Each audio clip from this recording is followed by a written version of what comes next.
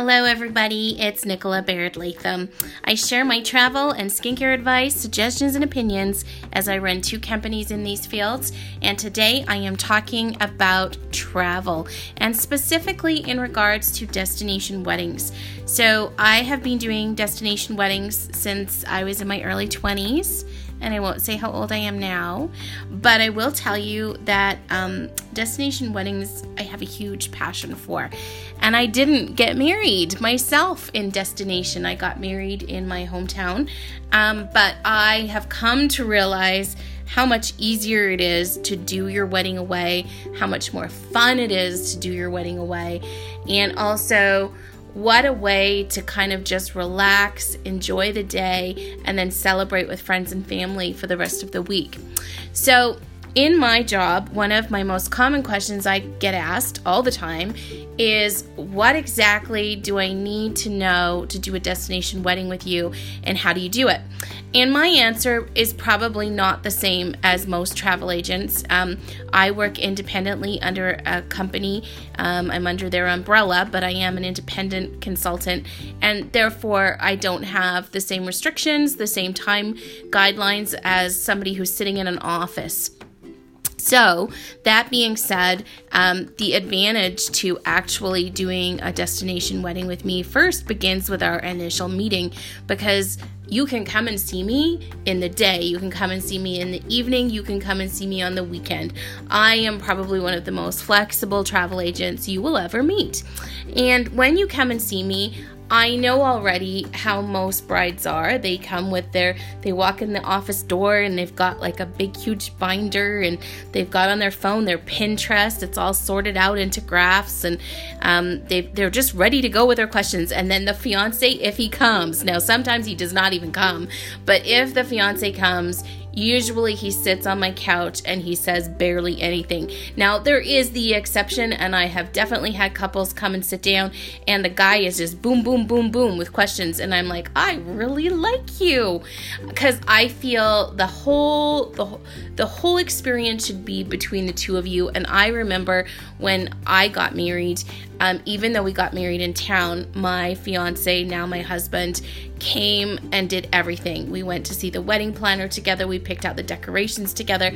And I honestly think I wouldn't have had so much fun or enjoyed it and looked back with great memories if he hadn't have come, because I really feel that one of the most important aspects of our wedding was planning it together. Now, granted, when it came to our honeymoon, because I was in that field, I took over. And so as much as he picked the destinations with me, he knew to leave it with me and I would sort it out. But at the end of the day, there's nothing like having a fiance sit across my desk and ask questions. So when they come in, I already know that the bride is going to be on her game. She's going to have questions. She's excited. She's like super excited to meet me. And so I basically lay it out really easily. I just say to them, hey, let's first talk about destinations. But as we talk about destinations, we also need to talk about budget, because when you are bringing 30 plus people to a destination, that's their vacation. So when it's their vacation, they care about how much it costs. They don't have the sky is the limit, and they don't have this thought in their head that this is a special week, because you do. So you are already saying, I don't care what it costs. I want to go away and get married and have a wonderful time. But to some of these people, it's just their regular annual vacation. So it's really important to remember that if you actually want guests to attend, you have to be in their budget. So of course, that then cuts things down from flying off to Bora Bora to probably something a little bit more like a direct flight to Mexico or somewhere in the Caribbean, and usually in the budget range of $2,000 per person or less. And I'm using that number in Canada. So that's in Western Canada. And in Western Canada, we do have a lot of direct flights that fly to different parts of Mexico and different parts of the Caribbean. And so what I say to them is, let's talk about destinations right off the get-go. Let's discuss where you've perhaps gone on travels in the past, and then let's narrow it down. And then as they start talking about perhaps where they've gone before, what they liked, what they're expecting from a destination, it helps me start narrowing down suggestions.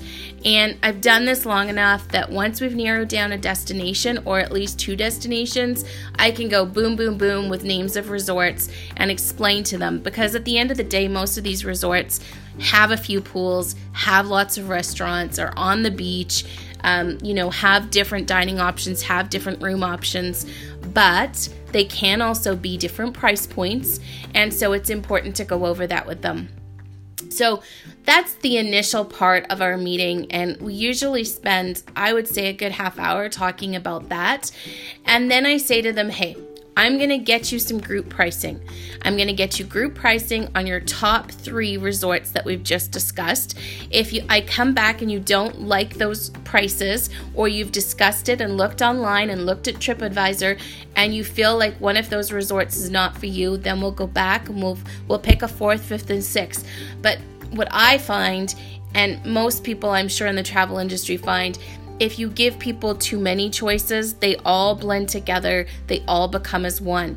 So usually my choices are made up of not only the budget, not only the amenities, but also how the wedding department is.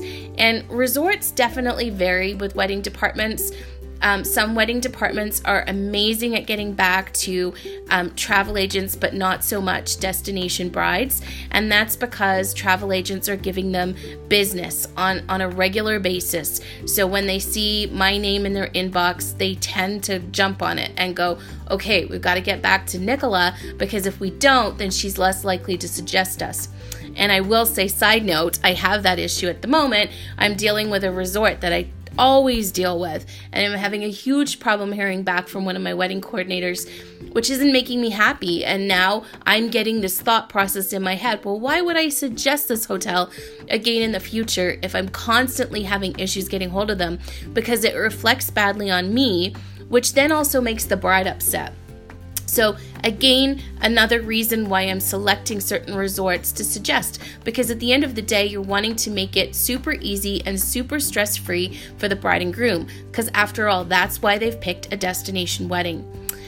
And so at that point, now we've gotten the names that we're going to get group discounts on and we're going to get group pricing on. I move into sort of the description on how everything else works once we've narrowed everything down.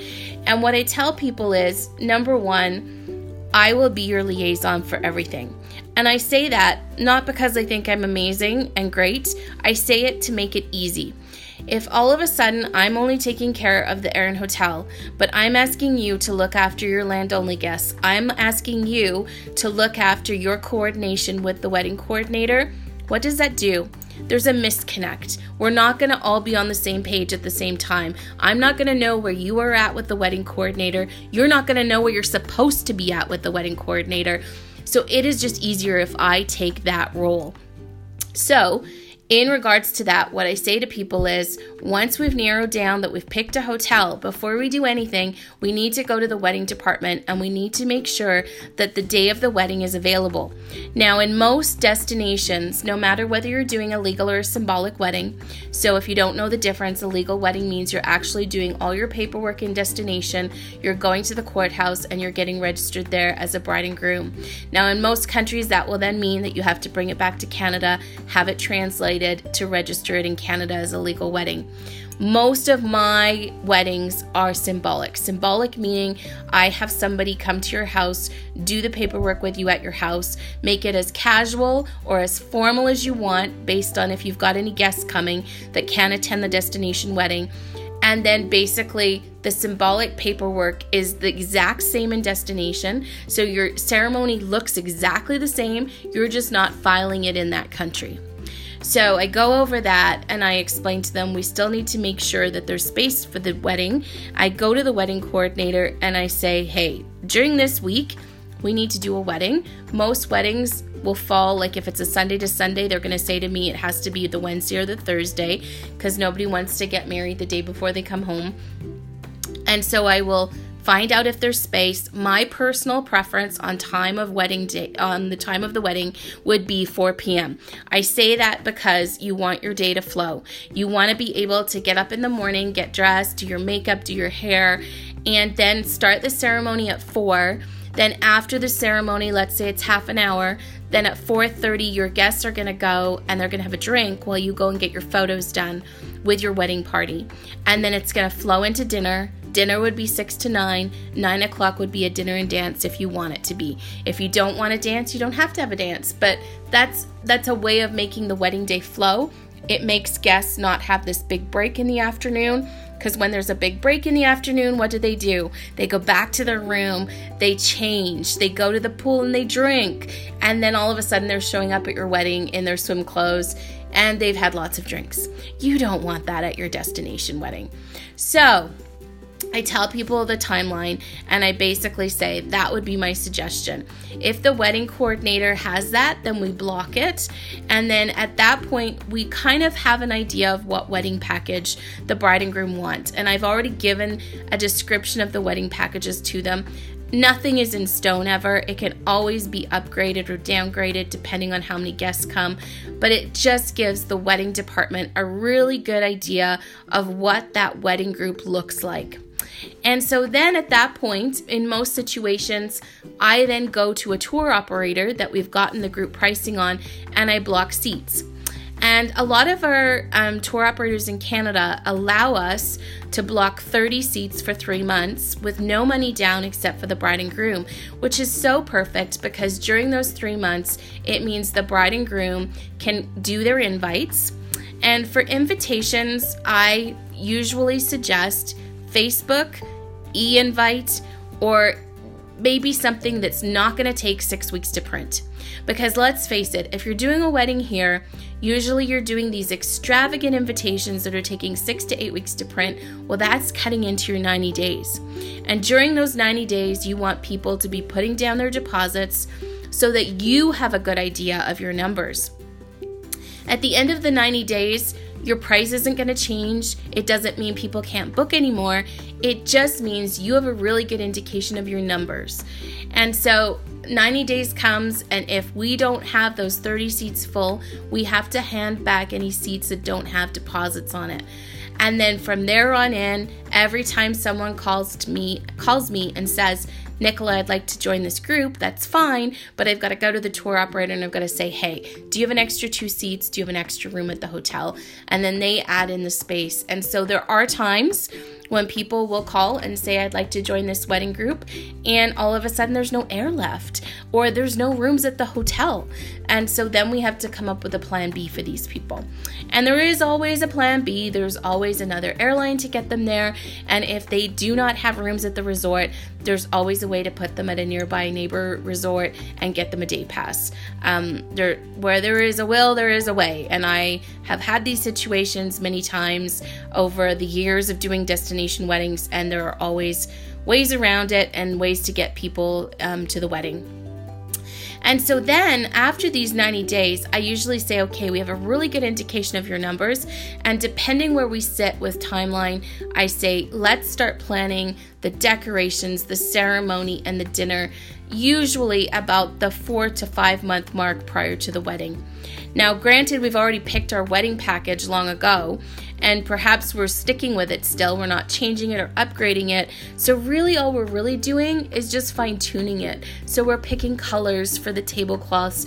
We're picking the types of chairs for the ceremony. We're ensuring that we have enough chairs on the ceremony site on the beach, and we're checking out the menus, and we're doing all the planning for if we're going to do a dance after. And these back and forth situations with the wedding coordinator at the resort go between myself and the wedding coordinator, and then I report back to the bride. There's nothing worse than having a bride try to call down to Mexico and not understand a word the wedding department is saying. So I take care of all of that, and basically as I get information, I report back to the bride and we fine-tune everything.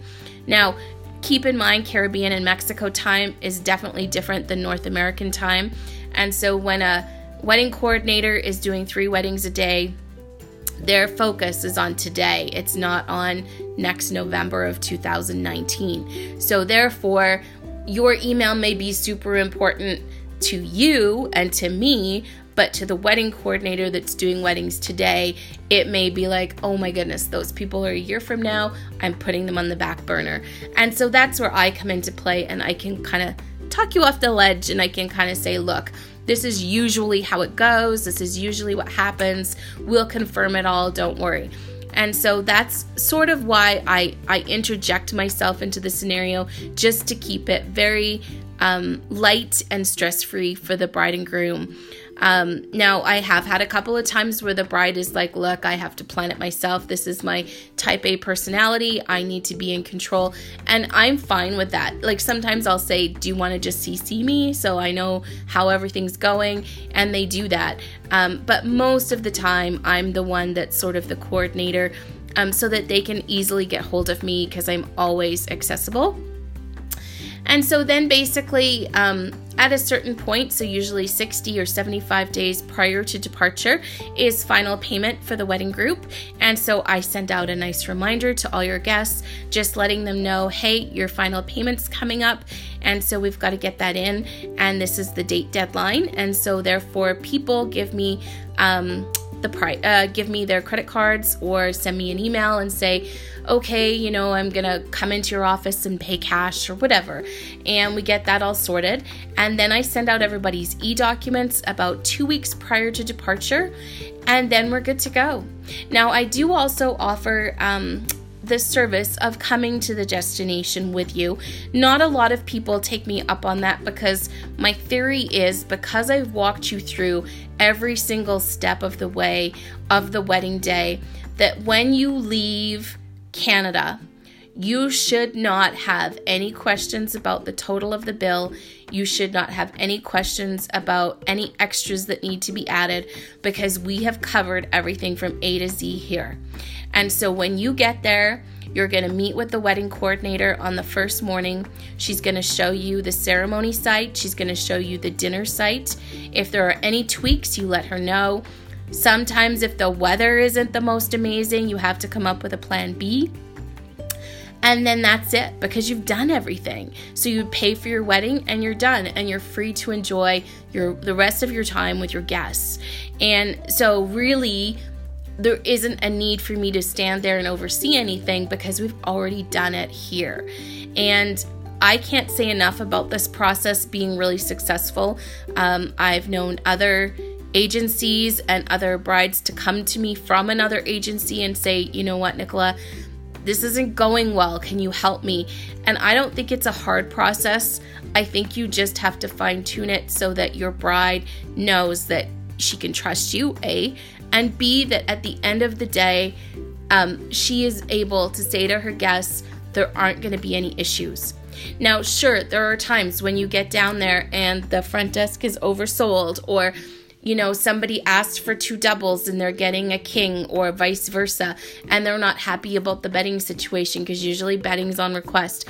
And yes, there are reps in destination to help, and people do tend to text me, and then I do what I can from this end. So there are always, I'm not saying everything's 100% perfect in all situations, but at the end of the day, doing it this way seems to be the best for my clients and for myself. I seem to have the most success. And as it stands right now, I do not charge extra for the back and forth and the planning of weddings, because I feel like if I didn't offer that service, I would be stressed, and I would be like, oh my goodness, like, is the wedding coordinator looking after them? Have they crossed all their T's and dotted their I's? I just walk away from a file feeling so good if I have crossed the T's and dotted the I's. So I do not charge extra for that service. The tour operator pays me for your air and hotel booking. So for me, that's where I gain my revenue. So in a nutshell, that's what we go over when you come to see me in my office. I love to meet everybody ahead of time. It's not always possible because not everybody lives where I live. And so sometimes we do video conference, or sometimes we just do a conference call to meet each other. But there's nothing like a bride and groom coming and sitting down for the first time and being super excited. And that's the reason I stick with my business, because that's what makes me tick, knowing that someone's going to have an amazing wedding because I helped them. So I hope this has been enlightening to you on the process of a destination wedding. And if you yourself are planning a destination wedding and have listened to me and thought, that sounds really interesting. She sounds like my kind of person to deal with, because keep in mind, we're going to be dealing with each other for at least a year. So we have to jive and we have to click. And if I sound like somebody that would be up your alley in regards to helping planning things, please drop me a line. You can get hold of me through nicolaandcompany.com. You can also find me on Facebook under Destination Weddings and Honeymoons by Nicola Baird Latham. I hope this has been enlightening to future brides. And if you have any questions, like I say, please reach out. So until next time, I'm signing off.